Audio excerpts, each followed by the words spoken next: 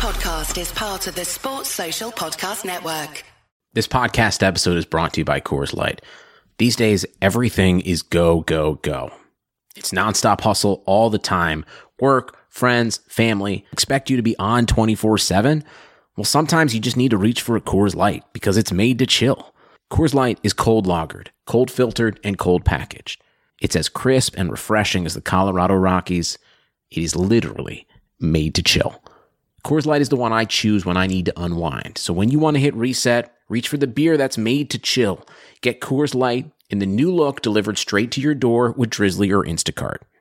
Celebrate responsibly. Coors Brewing Company, Golden, Colorado. 2020 has presented its share of challenges, and some of us are taking a hard look at our future. Can you imagine owning your own business? As an Amerispec franchise owner, you can have more security and control over your future and be there for your community with an essential service year-round. You could join the most recognized brand in home inspection services, Amerispec, and provide peace of mind to home buyers. With low startup costs and excellent operational support, you can be a business for yourself, but not by yourself. Learn more at join.amerispec.com/podcast.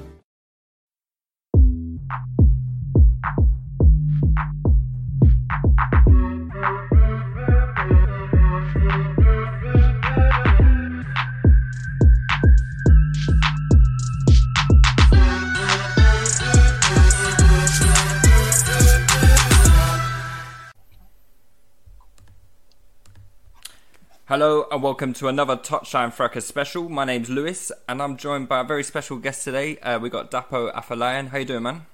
I'm good, man. How are you? I'm very good. You know, like this lockdown thing is not easy, but we're trying to get by. Yeah. So like I'm really happy to have you on the podcast. Yeah, actually, let me give the listeners a little bit of background knowledge on who you are. Obviously, you play for West Ham.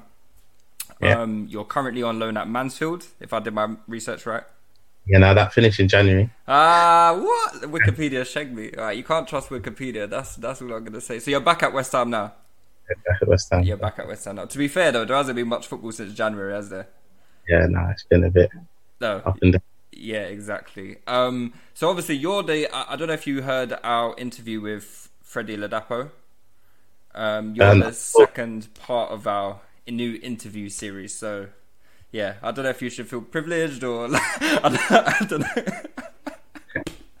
Yeah, nah, it's good. It's good. Yeah, it's funny though because the chef at West Ham he calls me El Dapo because he can't say Freddie Ladapo. He's like, oh, El Dapo scored again.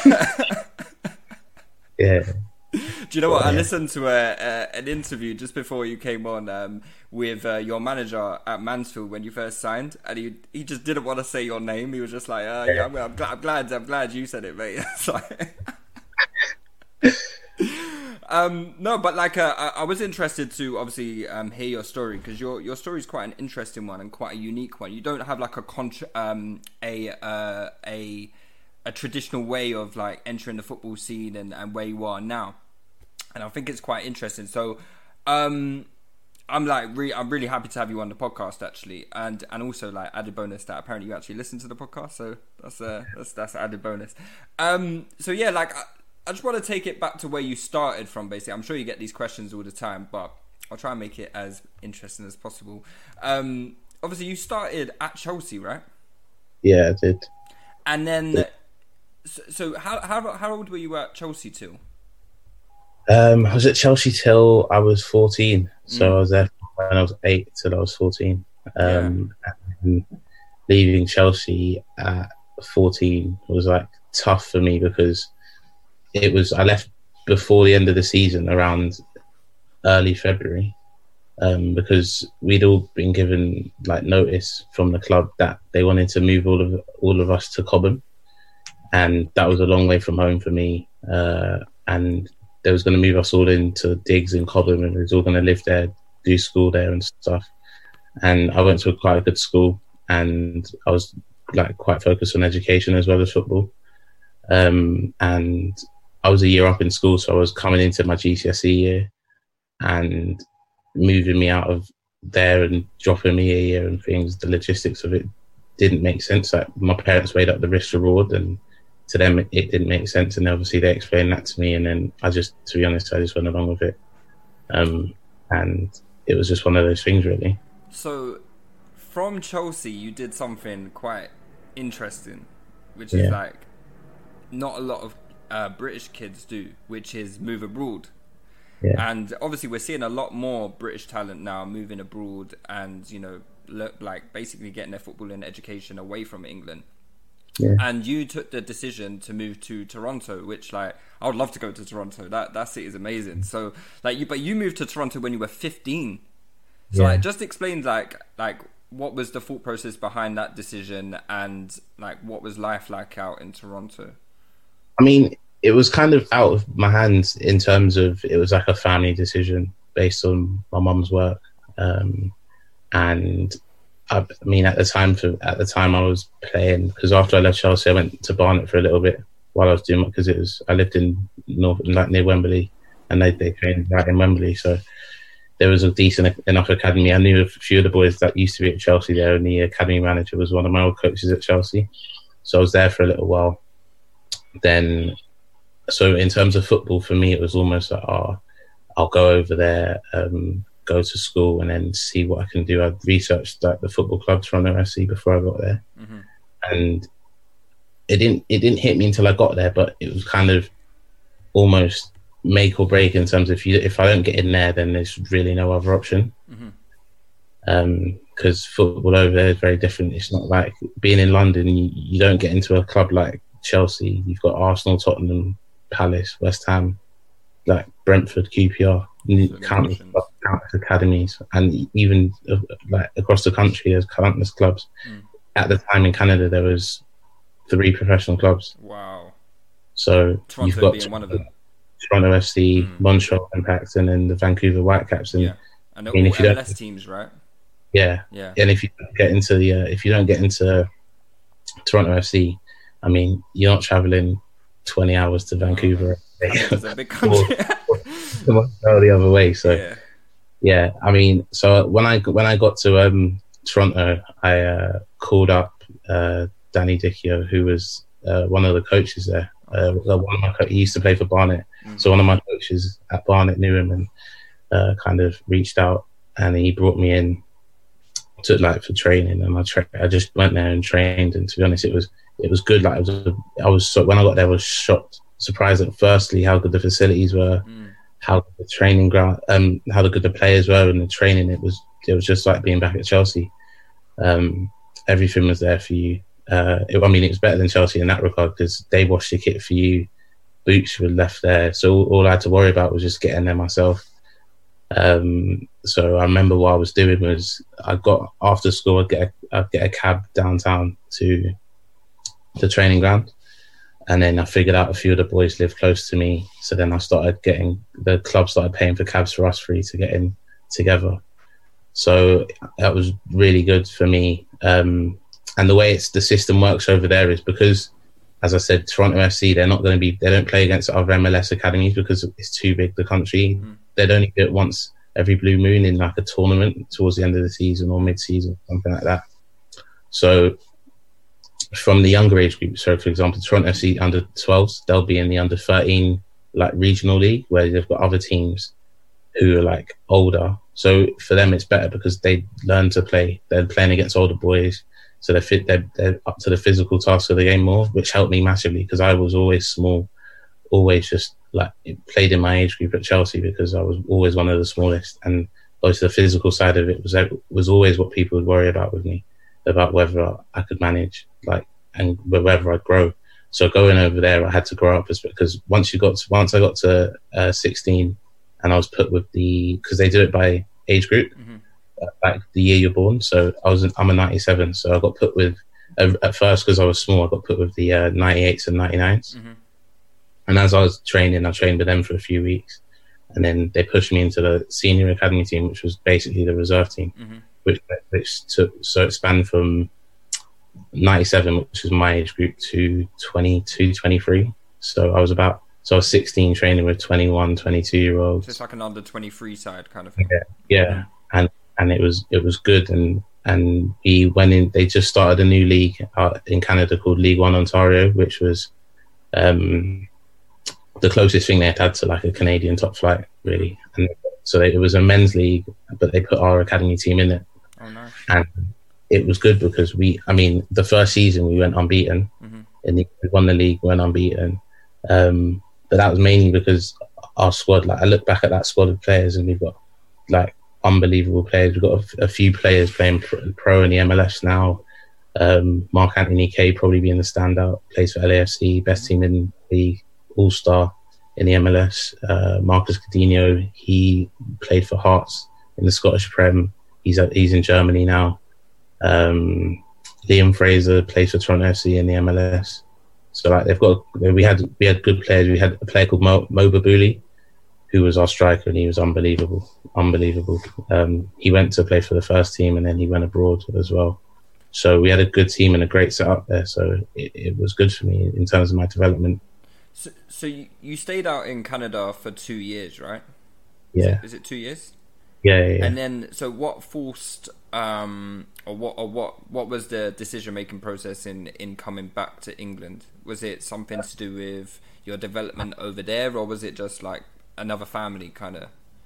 It was a few things. It was mixed because the original idea was we'd go to Canada for a few years as a family, but obviously I was enjoying it. I was enjoying my football. Things were good there, especially like the first year. My first season there was unreal. Loved every second. Second season was that person. I'd admit it was tougher for me because they introduced a new team called Toronto FC2, which was the USL Pro team. And obviously, the season before, I got in like the Rising Stars Team of the Year for that league I was in, and the Toronto FC2 team was like a second professional team in Toronto and playing in the USL Pro League, which is equivalent to the Championship in America. And when that came about, they had like training and trials, and like I was always on the fringes of that team. And then there was another team which got made, which was the PDL team for Professional Development League, which is similar to what I was playing the year before. So I was kind of playing in that, and I wanted to be further. But towards the end of the year, I realised that it would be hard for me to progress out there because at that time, Americans playing in Canada counted towards the foreign, the designated. Is it like a designated player kind of thing? And now, like international, because you've only allowed like 5 or 6 international players. Okay, so they got a count. So signing me, and so a few of the boys that were signed on like young deals or pro deals, for them it's easy because they're homegrown players. It's good for the club, good for the country. But for me, it's different because I take an international roster spot, so they're weighing up between like someone maybe more experienced. Yeah. You know what I mean? So I realised, that'd be hard for me. And then the rest, I got a visa to stay because I think I was just turning 18. So I was like able to get a visa to stay and apply for by myself. But the rest of my family didn't. So they kind of were always going to come back. And I said, I'm not going to stay out here in that kind of fight by myself. I'll just come back. And I was looking at going down the university route in the States anyway. So I'd spoke to schools like Yale and Duke, and I was speaking to Duke for quite a while. I had a decent offer from Duke, but I chose to come back. When you say like a decent offer, are you talking about in terms of like your education? Yeah, so one of the boys that was at Toronto FC, he left Toronto FC and he went to university. His name's Kevon Black. He was a good player, centre back. He was our captain. He went to Duke University on a full ride scholarship, so he'd go there. They pay all his school fees, and that, I think their team was sponsored by Under Armour. They get free boots, everything's there for them, education and a decent footballing. And at that time, it was weird because the traditional route, because you see it in basketball, is you go out of high school, go to college, and you get drafted. But in football, it's different because it's hard. It's not, you don't get drafted into a team. Yeah. You either enough and you just get given a contract and you play no matter what age you are. But over there in basketball and football, it's different. So at the time, it used to be the MLS draft was the way to go through to get into a team. But with the new teams that they were bringing back, the second teams they're bringing in, it made it harder because people were thinking, well, I can go to university and get drafted, but if I've been so for example, if you've been at an academy, you go abroad and get drafted, and go to a university and get drafted, that academy that had you for growing up, they have rights to you anyway. So you may as well just stay. Yeah. So it was a weird one. The system was all weird at the time. So it was. Is it still the same system now? I mean, I think it's improved. Like, I know they've changed rules and regulations. I know some of the players went on strike with regards to things, but I guess like in I guess Canada specifically and America, I know they've been an established kind of setup for a long while now, but I still kind of feel like they're finding their feet in terms of they're still trying to find their feet maybe in the professional game a little bit. Like, obviously their system is so different to like how it is in the UK. So I don't know. What do you think is like the best system? Do you think the UK could ever go to something like how they do it? I mean, it's always hard because the American sports system is totally different. It's viewed differently abroad over there compared to, because in terms of sports stars are entertainers first and foremost. Like the LeBron James, the baseball players, they're entertainers, and that's their job, to entertain. They're viewed like in a different way, and football's not on that standing yet. It's getting there definitely, because you see teams and having 70,000 Atlanta United, 70,000 at their games, and I think Toronto FC, I know they get 40,000. TV deals now as well, all that stuff. Yeah. So, I mean, it's definitely on the rise, but it's hard. Like, I mean, I have a friend, Dion Pereira, who was at Watford, and he went to Atlanta United. Said it was good there. He said it's so different to what you think it'd be like. And I obviously, being over there, I knew what football was like, and I know there's good players out there, but it's just infrastructure is on the rise. It's almost like they're about 20 years behind the Premier League and things like that. But they make quick progress, though, innit? Oh yeah, American. Yeah, when they adopt something, they get it. So obviously you came back to England. So did you go down what happened when you came back to the UK after you left Toronto? I came back to the UK and I went to university because I was going to go to university in America if I didn't stay at Toronto. So I thought I was go to university and play football. Went to university and did a year in Manchester.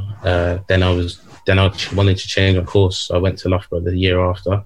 But in that summer between Loughborough and Manchester University, I was playing for Tooting and Mitcham.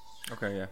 In Freeze for a while, in non-league, and just to stay fit, just to stay like on top of things. And while I was playing there, I had interest from Charlton, and they wanted to bring me in for a trial, but it was like they wanted to bring me in October, but I was on my way to university, so it was whether I stayed in London for a trial that I might get into Charlton, or I'll go to university. And Loughborough University is probably the closest thing in the UK to like an American run university. Yeah.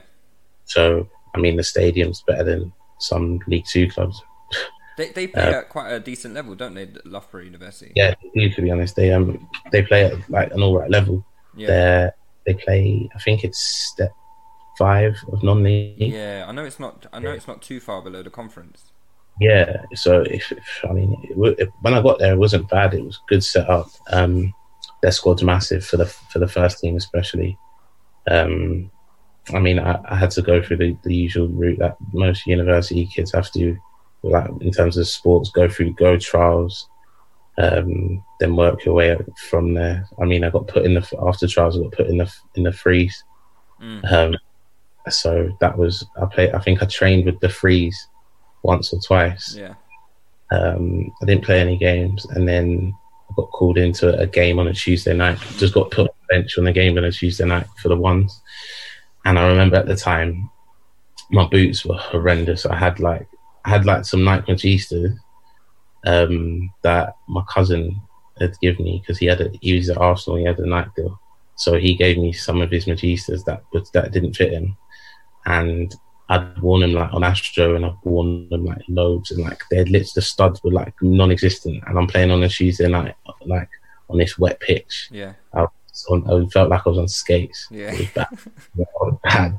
I remember, like, I've got a video of when I came on and I nutmegged the guy on the halfway line, and like the whole, like, a lot of the university lads were there, and obviously university lads are funny because you do a skill and they go crazy. Nutmegged the guy on the halfway line, and I remember thinking, oh shit, stay on your feet.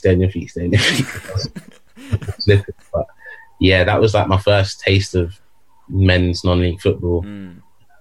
And I just worked my way up. I worked my way into it, started playing regularly, started scoring goals.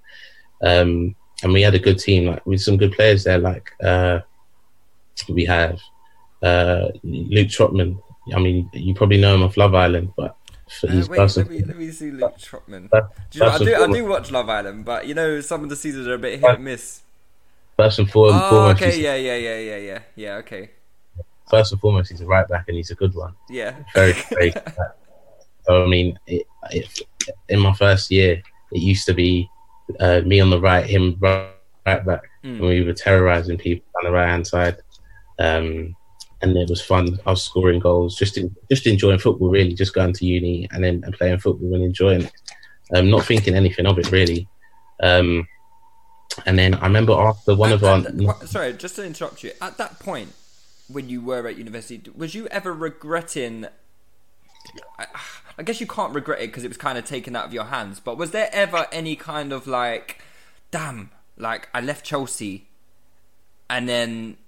Obviously, it's transpired that you've gone to Loughborough and stuff, but like, was there ever a point there where you're like, "Damn, I wish I could have been at Chelsea still"? Yeah, obviously, of course, it's always like that. Especially when you see, I think at that time, my age group, a lot of my friends, they just won Youth Cup, won UEFA Youth League. Who's in your age group?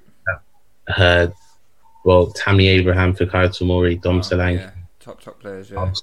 I mean, from our age group, I remember I was looking at my photo. One of the boys sent it to me from our under nines, and I think out of our group, we've got close to, I think it's 8 or 9 pros. Insane. That's insane, considering like what like most age groups one going pro kind of thing. At good levels. I mean, you've got Fikayo and Tammy in the first season. Yeah. You've got Jack Taylor, who just left Barnet in January, got bought for $500,000 for Peterborough, playing week in, week out there. Ruben Samet, who's at Sunderland, Carl Scott at Newcastle. So I mean, we had a great group of boys. Yeah. But yeah, like I mean, at that time, it's hard. Sometimes you look at things and you obviously regret it, but it's everyone takes their own path, and it took me a while to learn that, but it made it. Good it made curve. For me, it made it easier because. I was just enjoying whatever was in front of me. Sure. Just, I mean, when you're on a pitch, you forget about things like that. Just enjoy it and play the game in front of you. So, yeah. But I remember after one of the Saturday games we had, again, I was just enjoying. I think I just played well, and just the manager pulled me to the side and he said, "Solly or Moors are putting a 7-day for you." And I said to him, "What's a 7-day?" Because I didn't know. I didn't know what 7-day was. Yeah. That's common terminology in non-league. For those who are involved in non-league football, they all know about 7 days. So he told me what a 7-day was, and I was like, "Oh, really?" Then I'm waiting 7 days. It's the most bizarre concept, isn't it? But you know, it's there for a good reason, I guess. Waiting 7 days, and in that time, he said, "Oh, I've also had like, I've had MK Dons, Crew, Rochdale." Like ask about you. There was another team. I think it was Notts Forest. Yeah, Notts Forest. He said I've also had them like inquire about you. So I mean, I wouldn't rush to anything, but just you've got quite a few options.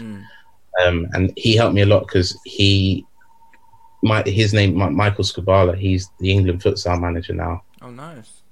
He would go through things with me, and he wouldn't pressure me into making a decision. He wouldn't tell me to rush, and when I got injured just at that time when Solihull put in the 7-day, because I remember the manager calling me and saying, "Yeah, I know exactly how I want to play you. I'm going to play you on the left. We've got Luton in the second round of the FA Cup. If you sign now, I'm going to start you against. You've got 70% chance of starting against Luton in the second round of the FA Cup." And I'm in my uni halls thinking, Yeah. What? they beat Luton. That's the third round of the FA Cup. Yeah. That's mental. I could be playing Arsenal next. Yeah. But then I was carrying a niggle when I was like, then he said to me, do you really want to go there and potentially make it worse for a game? And I said, yeah, it makes sense. So then I said to him, like, at the minute, I'm not fit. And I remember the Saturday after I didn't play for Loughborough, and I'm sat in the stadium, and they've got a TV in like the box, and I remember Football Focus being on, and I'm sat there, and then one of my mates goes, Solihull are winning. I said, what? And I go out, they're beating 1-0. I get Luton, and then I go out again, and they just scored again. I said, what? So they're beating Luton 2-0, and I'm thinking I could still go there after this, but then I'll be playing in the third round. And then I thought, and then I sat watching Football Focus, and it went 2-1, 2-2, 3-2 Luton, 4-2 Luton, and end up 8. Well, So was there a little bit of relief there, or like? Yeah. I was like, oh, good, because that was an embarrassing debut, losing 8-2. Yeah. But yeah, I got myself like, I pushed through that injury, but I made it worse. Ended up like out for quite a while over Christmas, and then beginning of the year, like towards the end of January, I got back into things, got back playing again. And then after our January exams finished, I had about 2 weeks off uni where I didn't have anything. And so Rochdale, a coach at Rochdale, Brian Murphy, wanted to bring me in. I mean, he's now the manager at Rochdale, but at the time he was one of the assistants, and he brought me in, and I was there for a week. Trained with Rochdale first team. There was in League One, third round of the FA Cup in the playoffs.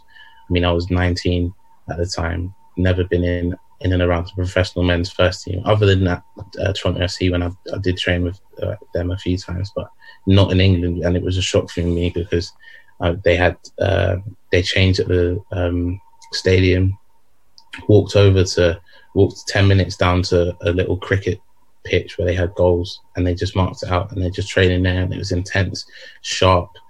First introduction into EFL running, which was not good at all, because their manager Keith Hill said the lads who played Saturday, so we were playing games that was like 10v10, and he said after we played four rounds of games, and after each round of games, the lads that didn't play Saturdays, which was my team, were running. So obviously I played Saturday as well, so I played 90 minutes Saturday, and on the Monday I'm playing in a League One session with Rochdale, and I'm running in between sets. I was blowing out. I couldn't believe it. And obviously we were getting battered because obviously they were still fresh, the other team, so we're still getting battered. But it was good because introduction to men's football. And then after the week, Rochdale just said to me that obviously you're an unknown identity, you've not got any men's experience really. They said, we know you've got an offer from Solihull and we'll keep monitoring you, so like, we think you should go there, go get some games under your belt, see how you do, and then who knows what happens. So literally left Rochdale on the Friday, and I think it was a Thursday or the Friday, I left Rochdale, and I called the manager at Solihull Moors, Liam McDonald, and I said to him, I want to come, I want to sort it out. We sorted it out. I was supposed to go down and play Woking on the Saturday, but that got called off. So then Then I waited a few days to the next game, which was Sutton. And Sutton United were in the third round of the FA Cup at that time. Was that maybe the year they played Arsenal? Yeah, that was the season they played Arsenal. I remember that, yeah. I'm not sure I think because when I played them, because I like the year after when I went to England to see my roommate Louis John played for Sutton, and I was talking to him about the game because I was saying, it's my debut. And he said, yeah, man, we didn't care because we had Arsenal the following week and none of us got suspended, none of us got injured. Yeah. Because I remember my debut, I was on the bench and Regan Charles Cook, who came on loan from Charlton, he scored in the first minute and then in the 45th minute. And then I came on and literally about a minute after I'd come on, he gets played down the right-hand side. And I'm literally running side by side with him, and he squares it to me, and I tap it in. First time, I was buzzing because he could have gone 1v1 with the keeper and probably scored a hat trick, but he squared it. And then after that, like, I was just confident in the games, and I just kept growing in confidence, and then just making an impact off the bench. And then I think the manager gave me my first start away at Dover, and it was 0-0, but I played really well. Then I played against Braintree, and I probably should have scored a hat-trick that day. I remember I got one cleared off the line, scored a good goal, and then I remember we was 3-0 down after about 15 minutes. Didn't feel good. 3-0 down after 15 minutes, and I was like, oh my days, we're getting battered here. And I think it went 3-1. Then I scored to make it 3-2. Then we equalised. We made it 3-3, and I remember it was buzzing. And that was my real first taste of like the emotions of like a men's football game and everything that goes with it. Yeah, like obviously, I'm just looking at your Solihull record now. So you said you were playing from the left, right? Yeah, so like I'd play from the left. I'd play up top by myself, depending on the game. We were languishing it just above relegation, especially in my first season. So in my first season, I played mainly. I'd say I play up top quite a lot by myself, and then if I come off the bench, I play like out wide. But in my first season, I think I scored 4 goals. Yeah, I got 4 goals in 15, and then in your second season, you got 11 in 30. Yeah, which is pretty decent considering that's your first like full season playing. But Solihull was professional, right? I mean, we was in some teams in the league were professional teams, and then you got us, who it was our second season in the conference. Right. Like our setup wasn't as good as other teams. Like I mean, we never had pre-match or anything. I mean, the only time I've ever had pre-match at Solihull was we had Torquay away, and I mean Torquay was about 5 hours. Might as well go to Toronto, basically. We left at 7 o'clock in the morning. Yeah. Drove down to Torquay. Remember we were knackered, and then somehow we won at Torquay. But I think our goalkeeper scored the winner. You know? What? Yeah, mental, non-league's mental. Like I remember, it was windy down there. He booted it and it bounced it through over the keeper. Yeah. But yeah, so we that was we didn't really. It was hard because the budget for Solihull wasn't massive, and our goal was just to stay up and to stay in the league. So, and we didn't have, our manager was young, first experience at that level. But I mean, we stayed up in our first season on the penultimate day, because when I got there, we were pretty much basically safe, saying, "Oh, we only need a win to stay up." And then we went on a run where we lost 7 games in a row, and like that, it hit us badly. Like we can go down here, boys. When we went to Tranmere, and I remember our manager before is it's a Tranmere, massive club, massive stadium. It was like Easter weekend. There was about 5,000 there. And we were like, oh yeah, he was like, just go out and enjoy it. Just go and enjoy the experience. And I remember it was 0-0 first 10 minutes, I think. And Regan played me in, and like I ran to get there, and I kind of checked my run to stay on side, and then he played it. And I remember if I carried on going, I probably would have got in and scored. And then after that, the gates opened. I mean, it went 1-0, 2-0. Then they had a penalty, missed it, but then the guy scored again after. So it was 3-0 at half time. I remember they were brutal, like battering us like in a challenge. And I remember like I couldn't see out my eye like for half the game because I got hit in my eye. My eye was all blurry on this side, so I couldn't see out my eye. And then one side, I'm trying to play this game, and I was all over the place. I remember half time I was getting told, but obviously I was just firming it because I just thought I've just got to firm this. That I didn't want to be like. Does anybody want breakfast? Guys, let's go. I'm leaving for McDonald's in 5 seconds. Why didn't you start with that? The Breakfast Stampede Meal. It's only at McDonald's, where there's a meal for every morning. And nothing says morning like a classic sausage McMuffin with egg. Right now, get this all-time favorite for just $2 on the $1, $2, $3 menu. Price and participation may vary. Cannot be combined with any other offer or combo meal. Ba-da-ba-ba-ba. That really is like I think that's something that people don't really take into consideration when they're like analysing like the jump up in levels. It's that competitive element. You're never going to be able to replace it. Like you've got like guys obviously playing for Tranmere. It's their livelihood. You know, they're playing for their bills. They're playing for their for their family kind of thing. And it's something that we're talking when we get to your spell at West Ham and stuff like that. It's something I'm quite keen to talk to you about, like the difference in levels when you got these, when there's something really on the line, and like how it is playing in those games. It must be something really hard to replicate, like in youth levels, reserve levels, and stuff like that, until you actually play. It's hard, but it's so hard to replicate that, because I know, like, I remember our captain at the time, Liam Daly. He's a legend at Solihull. He's a great guy. I thought he's a good player, good centre back. But I mean, you wouldn't see many Liam Dalys, like, the higher you go up, because every game meant so much to him. You know, he's working for that clean sheet bonus, because let's not get like disillusioned. Like, people need it, because a lot of the lads at Solihull had other jobs. I remember some of the games we played, like, some of the lads wouldn't be able to come because if we had an away game on a Tuesday night, they got work and some in the morning.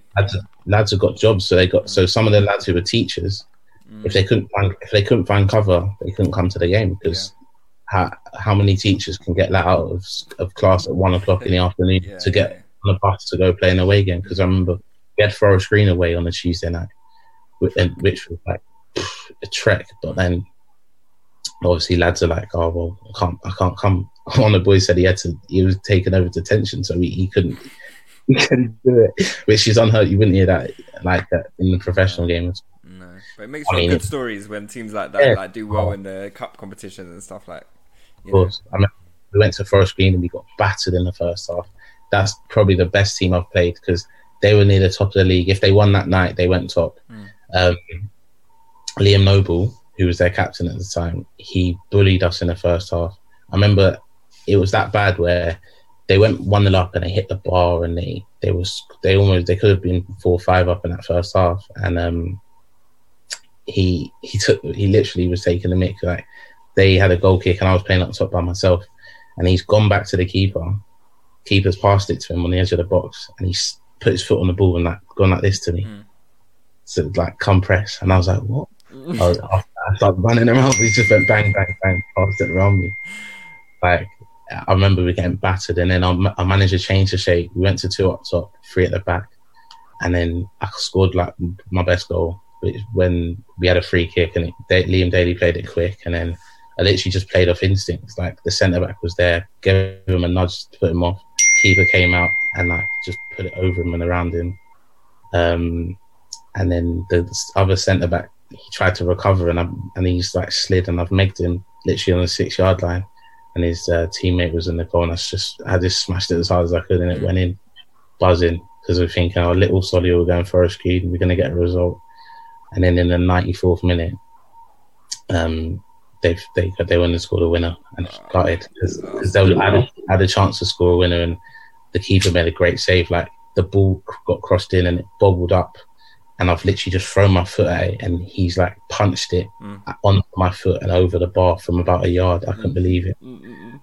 But yeah, I remember that. But even that, like, they were that desperate to go up that after the game, our captain was like, their skipper Liam Noble, like, in the 90th minute, was saying, "Oh, I'll give you 400 if you let us score, 500 if you let us score." In the game, I think it's crazy to me. Crazy. But so obviously you had like a year and a half at Solihull, was it? So you had 1 full season and 1 half a season. No, so I had half of the first season and then another half of the second season. So my second season at Solihull was different because we were rock bottom of the league. So you managed to stay up the first season. Yeah, and then the second season we were rock bottom. I got a bit restless because towards the end of my first season, I had interest from clubs. I was in the papers about Leicester and Swansea, and then I got invited to the Jamie Vardy V9 Academy. So I thought I was going to go there and do well, but I missed out because of an injury.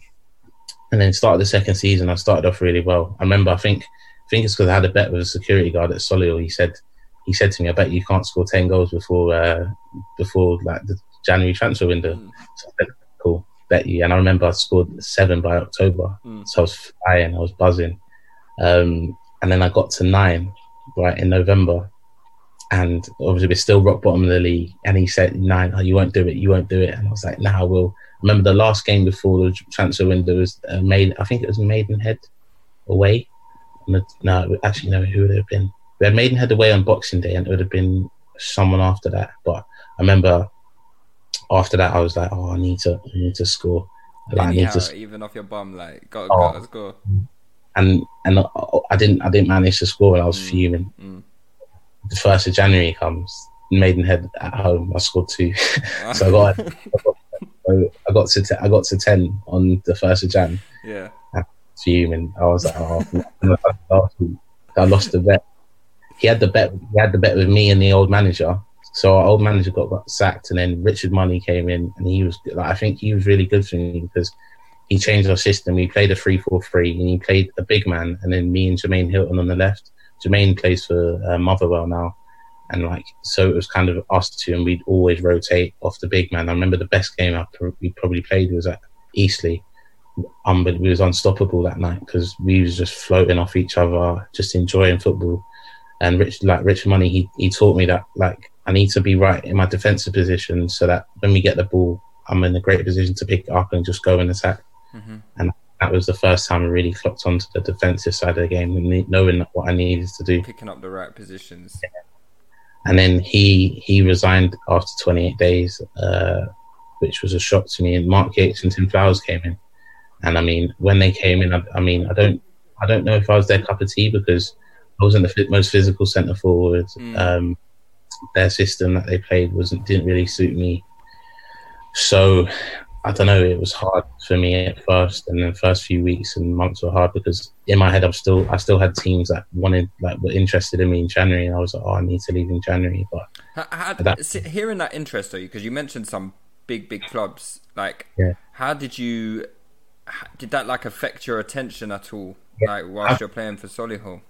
Me, it did. Matt, towards the end of coming up to January, it did for me massively because it was almost as if you're in a game and you're like, "Oh, I need to do well," and then if you don't do well, you're worrying about scouts that have come to watch you because scouts, because the security guard always used to tell me, "Oh, they're here. Oh, so and so's asking you about UTLA, Portsmouth, Barnsley, like sorts of these clubs," and that must have like because as a striker, obviously you've got I don't know myself in it. I'm not a striker, but you've got that pressure on yourself to score goals. Like you guys make the most money because that is your job in the team to put the ball in the back of the net. But obviously you're playing for a team that I mean, I don't have like the statistics in front of me, but I'm guessing if you're bottom of the league, you're bottom for a reason, right? Like, we was bottom for a reason, and exactly. We were back. So it must be like hard for you to, number one, get chances to score goals. Yeah. If the team isn't great. So then with that added pressure of like, you may only get like one chance a game, coupled with the pressure of, geez, there's scouts in the stands that, could impact my potential like career in the game. Like that must have been a lot of weight on your shoulders at what, 20? 19, 20? Yeah, I was 20, and it was like it was a lot of weight on my shoulders, but I mean, I could have dealt with, like in hindsight, I know I could have dealt with it better. I know in games, I remember one stands out to me, Maidstone, when the ball, like one of my teammates had a shot, and he even said it to me. He's like, "Oh," like because a lot of my friends always just say I was lucky. Like literally, the ball was fall to me in the right place, and I'd score. And it bounced to me, and in my head I'd already scored, and I just swung at it and I missed.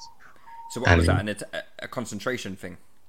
Kind of. It was just taking things like I was just snapping chances, and because I wanted to score that bad, and especially with the new managers bringing in players, because in non-league the transfer window is weird. You can bring in players at any time, really. So bringing in players left, right, and centre. I remember when I was at Solihull, I think they tried to bring in loads of strikers to like compete with me, compliment me. But under Mark Yates and Tim Flowers, that was the real, like I was towards the end of it, I was on the bench for most of the time because for two reasons. One, I wasn't really hitting like the heights of form that I was in earlier on in the season, and then two, because of the speculation that they was worried about my concentration and my commitment to it. So I know coming towards the transfer window over the month of January, there was clubs that were interested in me, and I kept going away from Solihull to go to clubs. So I went on trial at Birmingham City. I went to Wigan Athletic. So I was spent a week at Birmingham, a week at Wigan, and then I went to Peterborough towards the end of the transfer window, and Grant McCann was the manager there at the time, and he got me into Peterborough. I remember just before I only agreed to go to Peterborough because it was 4 days left of the window. Yeah. And I was like, I just wanted to get myself out there. If they like me, they like me. If not, then at least I went and at least I tried. And luckily, that on the Saturday before Dagenham, I remember I was warming up and I was annoyed because I got there and I weren't starting. I was annoyed. They just brought in a new striker, Adi Yusuf, to replace me, but I was still at the club, so they played him. First 30 minutes, he scored 2 goals. I was sat on the bench. I remember that game because Adi Yusuf used to play I used to coach for a Ryman side called Aveley, and Adi Yusuf actually got signed from Cheshunt, I think it was, or something like that, and he was at Aveley before. And I remember his debut for Dagenham quite well. And we was like, "What? Adi's just scored 2 on his debut for Dagenham." It was like a weird experience. It's another Adi Yusuf. This one's from Leicester. Oh, okay. Leicester. All right. Well, that's that. I feel a bit dumb now. Wait, who was the one that played for? There was another Adi Yusuf then, or a Yusuf, who used to play for Dagenham as well. He scored on his debut. I think there was one, but this one he came into Solihull and he scored 2. And I remember I was warming up and I was annoyed. And then the managers brought me on. And I scored, like, one of the boys, Jermaine Hilton, it was like the goal was a good goal because he goes through on goal, chops the keeper and the centre-back and squares it to me and I tap it in. And I remember it's put us 3-1 up at Dagenham. We were obviously bottom of the league still. Dagenham were near the promotion places, so it was a massive game for us. I think, I'm not sure if the fans, I can't remember if the fans were saying it kicked off like the great escape for them, for Solihull. I remember that game I scored, so I went to Peterborough, I was confident, did well, did my thing. And got offered a deal at Peterborough. And this was the day before the transfer window closed on the 30th of Jan. I was buzzing, happy. The next day I was planning to go. I drove back to Loughborough, and the next day I was planning to go to Peterborough to sign a deal. The night before, my agent called me and he said, in the morning, don't go to Peterborough, go to Solihull, because first of all, the owners at Solihull want to sit with you and there's something else on the table that might be happening. So I said, okay, cool. Drove down to Solihull with just a bag of my boots and stuff. And then I get to the ground and they're like, just come to a hotel around the corner because all the lads were in and there was a game, so they didn't want like all the people speaking to me. So I remember sat there and I was having tea with the director of football at Solihull, and he's like, West Ham are in a meeting deciding whether they're gonna do it or not. I said, what? And he goes, yeah. So you had no knowledge of this prior, not an inkling. Oh no! So my agent mentioned the night before, something might happen, and he said West Ham, but I heard it and I didn't think of anything of it. Like roommate will tell you, I just thought, nah, he's just messing about. Then obviously when I got to Solihull, they said it was real, and then I'm sat at 9 o'clock on the day, and they said that Terry Wesley, David Moyes, and Karen Brady and the owners were talking about whether to sign me, whether to give it the green light or not. And then I got the call about 11 o'clock saying, my agent said that I'll drive down to London. You got to go there for a medical and everything. And I was like, so obviously I'm sat in a car for 2.5 hours to London from Birmingham, like buzzing, but thinking, just don't crash, crash. And then, then that day was a whirlwind. I got to West Ham about 4 o'clock, went for a medical, and then I was sat at the London Stadium for hours because they were getting rid of a few players. And obviously, Little Dapo was at the bottom of the list. We signed Jordan Hugo that day, got rid of a few players. And so obviously I'm sat there and I was just, for ages, waiting. And it went through about 1:30, very literally close to the deadline. I went in and signed all the stuff, and faxed it over to the FA, and then it got done. And then the next day, went into West Ham, had to go for some more medical testing, and then the day after I trained, and then to start from there, just kicked on. That must have been all such a blur. Like, yeah, to happen that quickly, you know, it's something you've probably working towards for, you know, since you even started playing the game, and then for it to happen that quickly, for you to get signed by West Ham, it must have been an unreal feeling. Yeah, and of course it was unreal for me. It was good. I was happy to be there. I was just happy to work. I was grateful for the opportunity. I remember my first few sessions were good, and then I played against Sunderland in the 23s game, and I went from on the weekend playing in non-league to the week after playing against Jack Rodwell at centre back. That's crazy, man. What would you say? So obviously, like, you've played quite a bit of under 23s ball, and I'm looking at West Ham's games. You lot score so many goals. Like, you lot are just it's mad. This season we've been on flames. Yeah, you guys have been clapping everyone. So, like, what's the differences, number one, between under 23s ball and obviously playing in the conference, and also, like, what's the difference between playing for a side who is literally scoring 3-4 goals a game to someone like Solihull, where, you know, chances are few and far between? Yeah, well, obviously the conference is different because you go to games and it's obviously, football's a weird one because you get to a game and there's this gradual build up of, like, the atmosphere, expectation, all sorts of things, no matter what level you go to, really, because especially, like, in terms of the men's game, like, especially League 1, League 2, conference, like, you get to a game 1:30, you go on the pitch, you start seeing more people around, you come up, yeah, more people. By the end of the warm up, the stadium, like, the ground's getting busier. Yeah. There's people about, and then come 2:57, you're walking out onto a pitch, like, there's the music, there's a fan there, and then you go and you play and you enjoy the game. Whereas for 23s football, it's kind of, you don't have that atmosphere building up a lot. So empty stadiums kind of thing, yeah.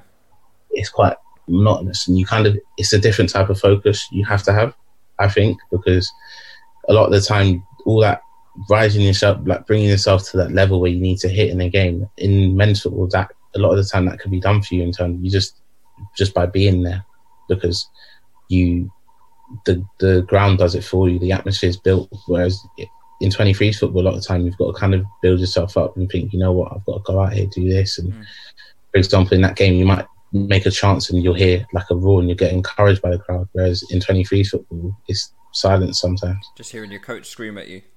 Yeah, exactly. In men's football, sometimes, especially when you're playing on the wing, you can get away with not tracking the runners on the other side of it. But, I can't hear you guys. Yeah. You can hear everything. So. Yeah. This episode is sponsored by Schwans.com. What are you having for dinner tonight? Good question.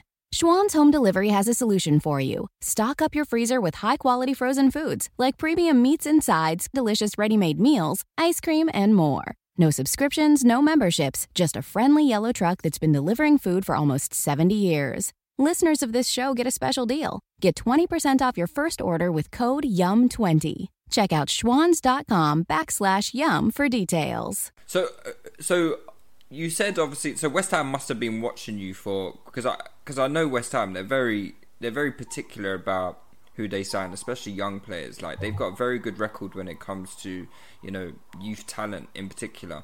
So, like, do you know, like, what it was that brought you to their attention and how long they had been watching you for and stuff? Funny, because apparently, so Terry Wesley, who was the academy manager at the time, he was good friends with the director of football at Solihull, Mark Fogarty, and because his son, Mark Fogarty's son, Charlie, was in Birmingham Academy when Terry was there, and Terry was his coach, so they was good friends. So obviously, Mark was doing quite a lot of work on my behalf of trying to get clubs to look at me and interestingly told Terry about me. So I think Terry and West Ham had scouted me, looked at me for a bit, and then they saw that I was playing Dagenham which was minutes away from obviously the West Ham training ground, and they saw us playing Dagenham on that Saturday that I told you about. So they came, Terry Wesley and Liam Manning, who was the assistant for the 23s at the time, came to watch the game. Obviously I was on the bench. I didn't know they was there. And obviously I came on, scored, played well for like 20 minutes. And I had that 20, I didn't know this, but they said to me after, he said, I had that 20 minutes to impress them. I had 20 minutes to show them what I could do, and I did it. And obviously I didn't know at the time, but obviously looking back in there, Liam always used to joke with me about my perception, because he said he could see me warming up and he could see I was pissed off. So it's weird because it's like, I didn't know that they was at the game, didn't know there was what, didn't have a clue. If you had known they had been at the game, how do you think that would have changed your mentality or like anything particular when you were coming onto the pitch? I don't know, it's hard because going back to when I was like a few years ago, my mentality in terms of towards scouts was different. It was like, oh, there's scouts here, blah blah blah. It's like nowadays, if there's scouts at every game I play. Where what level, there's always going to be someone watching who knows someone who will put a word in. So that, whereas then it was like, oh god, there's scouts here, bro, like I'm gonna have to. Sometimes you try to do too much when there's people watching, when you know there's people watching. But it's just, I don't know. I'm not sure how much I could have done different. I mean, the goal I scored was put on a plate for me, so there's not really much else I could do. Could have scored another one, to be honest, but the keeper made a good save. But you obviously did enough though to capture their interest though. Yeah, so I mean, apparently after the game they spoke to Solihull, and then Solihull told them that Peterborough were interested in Peterborough, like they was going to accept a bid from Peterborough. So then apparently West Ham stepped in and got me. So yeah, it was good. I'm grateful for Terry and Liam for the opportunity they've given me. So what's the long-term plan at West Ham? Obviously, that might sound like a bit of a stupid question, because obviously the idea is obviously break into the first team and move from there. But what are your like short-term goals and long-term goals for West Ham currently? Currently, for me, it's. I mean, when I first joined the club, David Moyes was a manager. I trained with the first team once or twice then, and obviously from then to now, I'm a much different player. I've learned a lot. I've come on so much, and I've learned from my own experiences as well. So I feel like I'm in a position now where I can go and for me, it's up to me to show the manager what I can do, and for him to then trust me enough to give me an opportunity. If it works out, if it doesn't work out, all I can do is give it my best at West Ham and try to get myself in the manager's eye, and that's what I'm working towards, really. Sorry, come. Yeah. I was just saying, I had a rough time with injuries, but I'm coming out of that now. This little quarantine period has helped me. I had surgery just before it, so. I mean, I'm not missing out on much football at all at the minute. And no, I guess that's kind of working good in favour for you in terms of like you're making recovery and stuff. Yeah, I mean, in the short term, the main focus for me is to get back fit. We're currently top of the league in the 23s league. I think we're top by a point from United. We're in the semi-final of the International Cup. I think we've got Arsenal away at the Emirates. So, I mean, we've got 5 massive games. 5 games we have to win. I don't see United slipping up much in the next 4. So, I mean, it's down to us. The league's in our hands. So that's, for me, to win the league and hopefully get to the final of that cup. The International Cup would be massive. So it's something that we, as a group, we're working towards, and we want to do. We want to win the league, and we want to win that International Cup. And then from there, we will take it into next season. Yeah, you're 3 points clear in the league. You are unbeaten. Yeah, we're unbeaten. I mean, we've dropped a few points. We've drawn a few games we should have won. Yeah, a couple of 3-3 draws. Yeah, I remember Reading, we were 3-1 up and we conceded twice. Yeah. Late, but we just need to. I mean, with 23 foot, we see it quite high scoring games because sometimes there's individual errors and stuff. But it's players are learning learning the trade. I mean, our team especially, we're really good because we've got a lot of young players. Like one of our players that plays week in, week out is only 16, 17, Amadou Diallo. So, who would you say is obviously along with yourself? Who would you say is like the best player in that squad at the moment? Like anyone that you're tipping to, go all the way. I mean, if you speak to West Ham people, a lot of people will tell you about Nathan Holland. Jeremy Ngaki has obviously now made his Premier League debut and he's played about 3-4 games now for West Ham. Ben Johnson, Connor Coventry, Dan Kemp, like names like this. In the younger age groups going, that you've got Aji Elise, who's an England international. He's on loan at Accrington. Amadou Diallo as well, who's England international. Jamal Baptiste, who's only 15, he played a handful of under 23 games already. So, I mean, West Ham's a club where if you're old enough, you're good enough. So, it's one of those things. We've got a good setup, great team. So, that must be really encouraging for you, because obviously you've done quite well this season numbers wise. Like you've got, I think you played 8 games, you've got 3 goals, 4 assists. That's pretty decent numbers. So like for you, it must be encouraging to know that if you perform well, there's like a clear path there for you to go to the first team historically.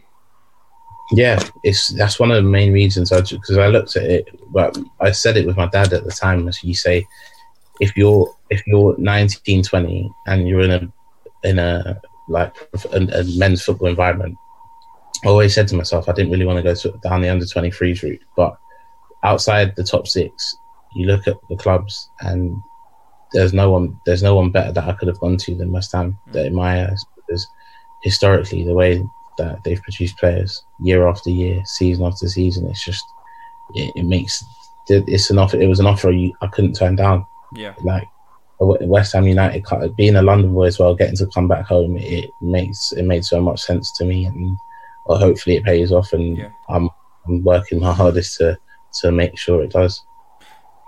You had a couple loan spells this season, right? So you went to Oldham and so I went to Oldham. Sorry, that's it. Yeah, I went to Oldham at the end of last season. Okay. And Mansfield at the beginning of this. Mm-hmm. For me, so my loans have been different because coming out of men's football and going into academy football, my whole thing was, I want to go back into men's football. I want to be playing again. I want to play week in, week out, scoring goals and kind of build my profile up again. So beginning of, what is it now, 1920, so beginning of 2018-19 season, had a few clubs I could have gone on loan to in League 2, in League 1 as well, and in the conference. So I was like weighing up the options that I had there. Then we went on a pre-season tour to Slovakia, and a Slovakian club came in for me, and they were Spartak Trnava, and they were in the Europa League. So, I mean, they came in and it was on deadline day, and I decided to try and make that deal happen because, I mean, at 21, how many people can say they've played in the Europa League? Gone on loan abroad and played in the Europa League. So you don't for me, you don't fear going like abroad, even to countries like Slovakia, where to most people it's like, what is Slovakia kind of thing. Like I've heard of Spartak Trnava, but it's like you're not afraid of doing that. Nah, I mean, for me it was one of those things where I looked at it and I said, if I go there, do well. I said, even if I go play, because their group in the Europa League that season, let me get it up, because if you look at it, they had Anderlecht, Fenerbahce. I remember, and they even beat Fenerbahce. I remember. They had Anderlecht, Fenerbahce, and someone else in their group. So they had, I think it was Dinamo Zagreb. Yeah, I think you're right. Yeah, they had 3 big massive European. Yeah. In their group, and I said, if I go there and I'm going to play, and massive stadium as well.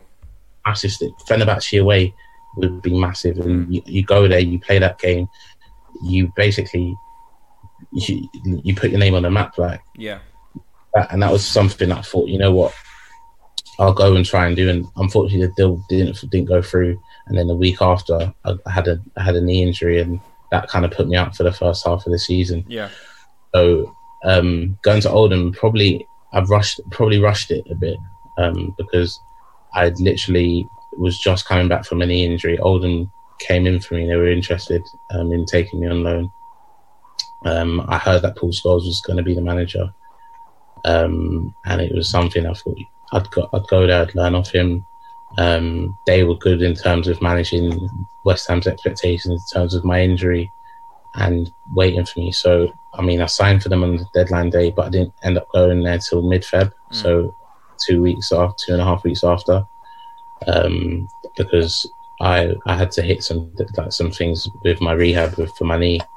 So they were good, went there, started off there really well in terms of when I played my first game was Bury away, massive game, especially for Oldham fans. It was a local derby. I remember Callum Lang scored, and we had 2,500 away fans there, and behind both sides of the goal, and they're setting off flares at either end of the ground at Bury, and I thought, wow, this is what I've been missing. Came on and I know we was 1-0 up. I think they scored. No, so it was 1-0 up, and they was pushing us hard, and then obviously the gaffer said, that's coming. So as I'm coming from the touchline to get my shirt on, they've equalised to make it 1-1. Then they've kicked off, and we've had a chance, and it's gone out for a goal kick. They've brought me on. Then they've gone from the goal kick, and they've gone up the other end and scored. So before I've even touched the ball, we're 2-1 down. So my first touch was a kickoff, and I mean they scored another, and then they kind of saw the game out. But I think I had two appearances off the bench, and then I started my first game against Cambridge, and I played really well. 70 minutes, did really well in that. I remember the manager was happy with me. Then I started on the Tuesday night against Lincoln. And then in that game, first 45, again, they're top of the league. It reminded me kind of the Forest Green game when I was at Solihull. They were top of the league, we were underdogs. We went there, we were playing good football, we had chances. And then just before half time, I went in for a challenge and I dislocated my shoulder. And then I remember going off the pitch and my shoulder was out, and then I went down the tunnel, couldn't get it back in, ended up going to hospital. And I mean, we lost the game 3-1. I think it was 3-1, but 2-0. I think we lost the game, and then I dislocated my shoulder, and then had quite a bit of time off for that. Was told I might need surgery for it, but for me, because I'd just come back from a knee surgery, I didn't want to go straight into a shoulder surgery and then to be out for the rest of the season. So I kind of pushed myself. Came back from that, did well in the games I came back from. So I think I played 5 more games towards the end of the season. We had an outside chance of the playoffs. I mean, it came to mid-March, and if we won all our games, if we won our last 4 games, we'd make the playoffs. And then, we lost to Exeter away, and then our playoff chances went. So then our season kind of died down, really. But it was a good experience for me. First, the experience of league football. I didn't manage to score there, which was something that was on my back a bit. Yeah. Because I kind of had a rough time with injuries and stuff. But went back to West Ham for pre-season this last summer. We had a bit of a management change. Ricky Martin came academy manager. Liam Manning, who was our Ricky Martin. Nah, not Ricky. Liam Manning, who was our 23s manager, went to New York City FC. So Dimitri Halajko came in, and that combination, those two really helped me in terms of my development. Dimitri believes in me a lot. But he's very good at man managing the team, and tactically he's very, very good as well. I mean, the way we play now, we're a problem for most teams, whether it be because we got relegated in the 23s league last season. So this season we're in the Premier League 2 Division 2, and we played friendlies against teams in the division above, and we walked them. Like, we're just as good as them, if not better. We played some good games towards the beginning of the season. Played against Brentford B. I remember I was in great form, playing well. I had clubs that wanted to take me on loan again, and then for me it was always an opportunity. I always wanted to go on loan and get an opportunity to play again. And I felt like with the Oldham thing, I didn't do myself as much justice as I could have. And I just went to and then Mansfield came in for me. And from knowing about Mansfield last season, knowing that they were fighting near the top of the league, they should have gone up. I mean, they had about 4 or 5 games towards the end of the season where they just needed a win to go up, and they didn't manage to go up. They lost in the playoffs, so I knew they'd want to push to go up this season. So I went there thinking, the squad's really good, and I went there thinking if I can go there, make an impact, and be in a team near the top of the league, I'm going to get opportunities, I'm going to get chances. So it was something I thought I should go for. Yeah. So, I went there, and things didn't really work out the way I thought they would. The manager brought me in, and I played a few games towards the beginning, off the bench and stuff. Played in the Checker Trade Trophy. Then I kind of grew a bit frustrated in terms of my game time, because I was training well, I was doing well in games, and then I wasn't getting an opportunity, and I kept being told the same things, but they weren't making sense to me. They weren't all added up. When you went on loan to Mansfield, is that something that West Ham kind of like they sort that out, and like in terms of like they say to you, right, we think Mansfield is going to be a good loan option for X, Y, Z, or is that something they came in for you and you were just sort of like, yeah, I like the look of that? It's a bit of both, because they sometimes they have clubs come in for you and they won't even tell you, because they wouldn't let you go. They don't agree terms with the club. Mansfield was one, because I know at the time, like Dimitri was telling me that other clubs were interested in me, but Mansfield was one of those that I thought League 2, top end of League 2. They've got a good budget. I heard my agent to get some goals, man. Yeah, my agent told me about them and said it was the way they're set up and the way they run's been pretty good. So it was almost that one. It helped me towards it, because at Oldham at the time when I was there had quite a lot of issues in terms of the way they were running, the fans protesting the owner and things like that. So that was hard, because you're preparing for a game and you know that the fans are apparently going to have a tennis ball protest where they're going to be throwing tennis balls on the pitch. So it's like, God knows, like that you didn't know what was happening. Obviously, Paul Scholes resigned, and at that time when I got there, the boiler was out at the ground, so we was washing our own kit. All sorts was going on, and yeah, I don't know. It was almost I just needed somewhere to be where I could settle down and just get back to normality, get back to playing football. So went to Mansfield. Yeah, it didn't quite happen there for you. No, it didn't quite happen for a number of reasons. Personally, I feel like the club would be in a different position if we'd gone about it a different way in terms of on the pitch. We had a lot of good players that weren't playing. We kind of, for the manager, I felt like it was always hard for him, because the way we played, the system that he played, he kind of tried to fit everyone in, but it was always hard because you have to make those tough decisions sometimes. But hey, I didn't get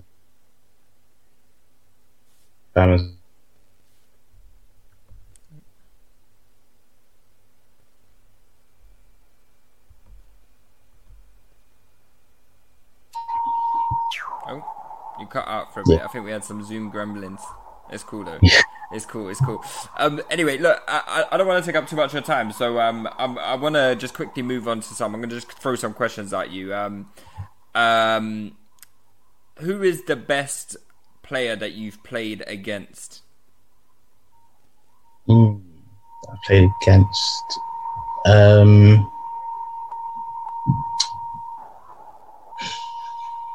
I think in terms of directly up against, the best player I played against would be, I when I played against Jack Rodwell, that was a bit of a culture shock for me because, he was a senior experienced pro and I was just coming out of non-league and, it was a 23s game, but it was still tough. I thought I did well, but directly up against it would probably be him. In a game, the player, like an attacking player on the opposition team, probably Kundai Benyu when we played against Aldershot. He was very, very good that day. Norwood from Tranmere was good. Who else was there? At Forest Green, Christian Deutsch and Liam Noble, very good players. So yeah, I'd say those ones pretty. Who would you say is the best player that you train with at West Ham? So like that could be like first team, under 23, whoever. First team, I'd say the player that shocked me the most when I trained with him to realise how good they were was Jack Wilshere. Okay. I remember when he joined the club, we had Manuel Pellegrini asked for a few of us young lads to train with him on international break, and I remember it's like you can't get the ball off him. He knows where to move the ball, so you just can't get it off him, and he's just tidy in everything he does. I wish he could stay fit, man. But he's a very, very good player. Yeah. What about like the guys like Manuel Lanzini, Anderson, Philippe Anderson, and Lanzini, Anderson? They're unreal players as well. Yeah. Very, very good. Yeah. Yeah, I can imagine, man. I can imagine. Obviously, you mentioned earlier in the pod that you got a certain cousin that gave you some boots. Yeah. I'm gonna take a wild guess and see who that cousin is. Yeah, but it's not a Bukayo Saka, is it? Yeah, it might be. I had that knowledge beforehand. To be fair, someone mentioned it to me and said that you are cousins with Bukayo. What's he like as a player? Because obviously his development this season has been unreal. Like he's just come on leaps and bounds, and now people consider him as maybe potentially being one of the best left backs in the world, or maybe being one of the best wingers in the world at like his age group.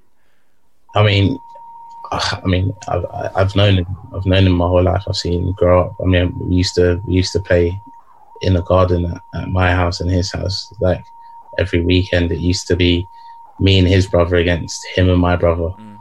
And it was always my brother and his brother were both at Watford together. He was at Arsenal, I was at Chelsea. So the four of us in the garden used to have some battles. And he was always good. Like he was always strong, quick, and he was left foot. Always had a powerful left foot. So seeing him grow up in the Arsenal academy, I watched him play games all the time. I remember he played this under-15 game against West Brom. So when I was at Solihull, I had a game. The same night I had the Forest Green game, I went to see him. I went to watch him with my uncle, and he was playing at left back. And they were losing 2-0, and their manager pushed him to left wing, and he came alive. I was like, he was beating players. He crossed it. I think he got an assist, and then he come in and cut inside on his right foot, similar to a goal he scored against Standard Liège in Europa League. Right foot. Yeah, cut in on his right foot and just whips it in. That's my favourite goal of his.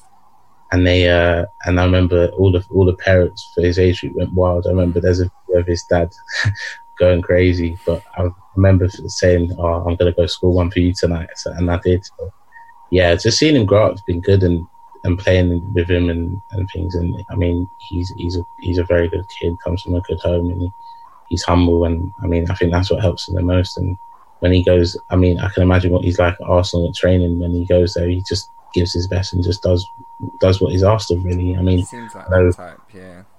I know he plays either left back or on the wings, and no matter where he plays, he has an impact. I remember when I was on loan, I went to watch him at Sheffield United in the Premier League, and I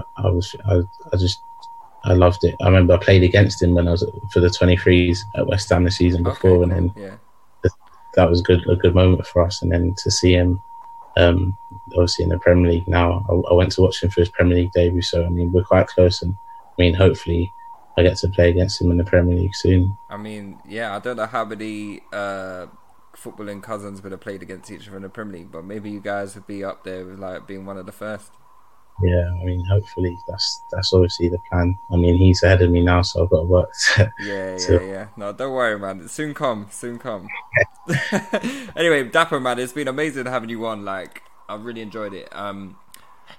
Like I know you've said that you wanted to come on the podcast, so maybe like we can get you on the podcast soon. The main podcast. I think the lads would be happy to have you on and gist with them. Yeah, I've got some strong opinions on football. You got some agendas to reel off. People hate having football chats with me in debates because if I believe in something, I don't care what you say. That's it.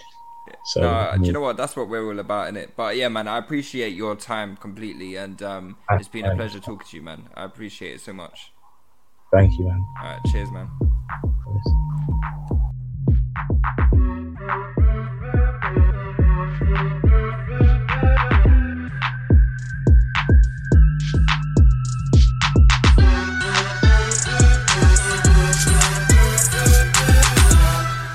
This episode is sponsored by Schwans.com. What are you having for dinner tonight? Good question. Schwans Home Delivery has a solution for you. Stock up your freezer with high-quality frozen foods like premium meats and sides, delicious ready-made meals, ice cream, and more. No subscriptions, no memberships, just a friendly yellow truck that's been delivering food for almost 70 years. Listeners of this show get a special deal. Get 20% off your first order with code YUM20. Check out schwans.com/YUM for details. Sports Social Podcast Network.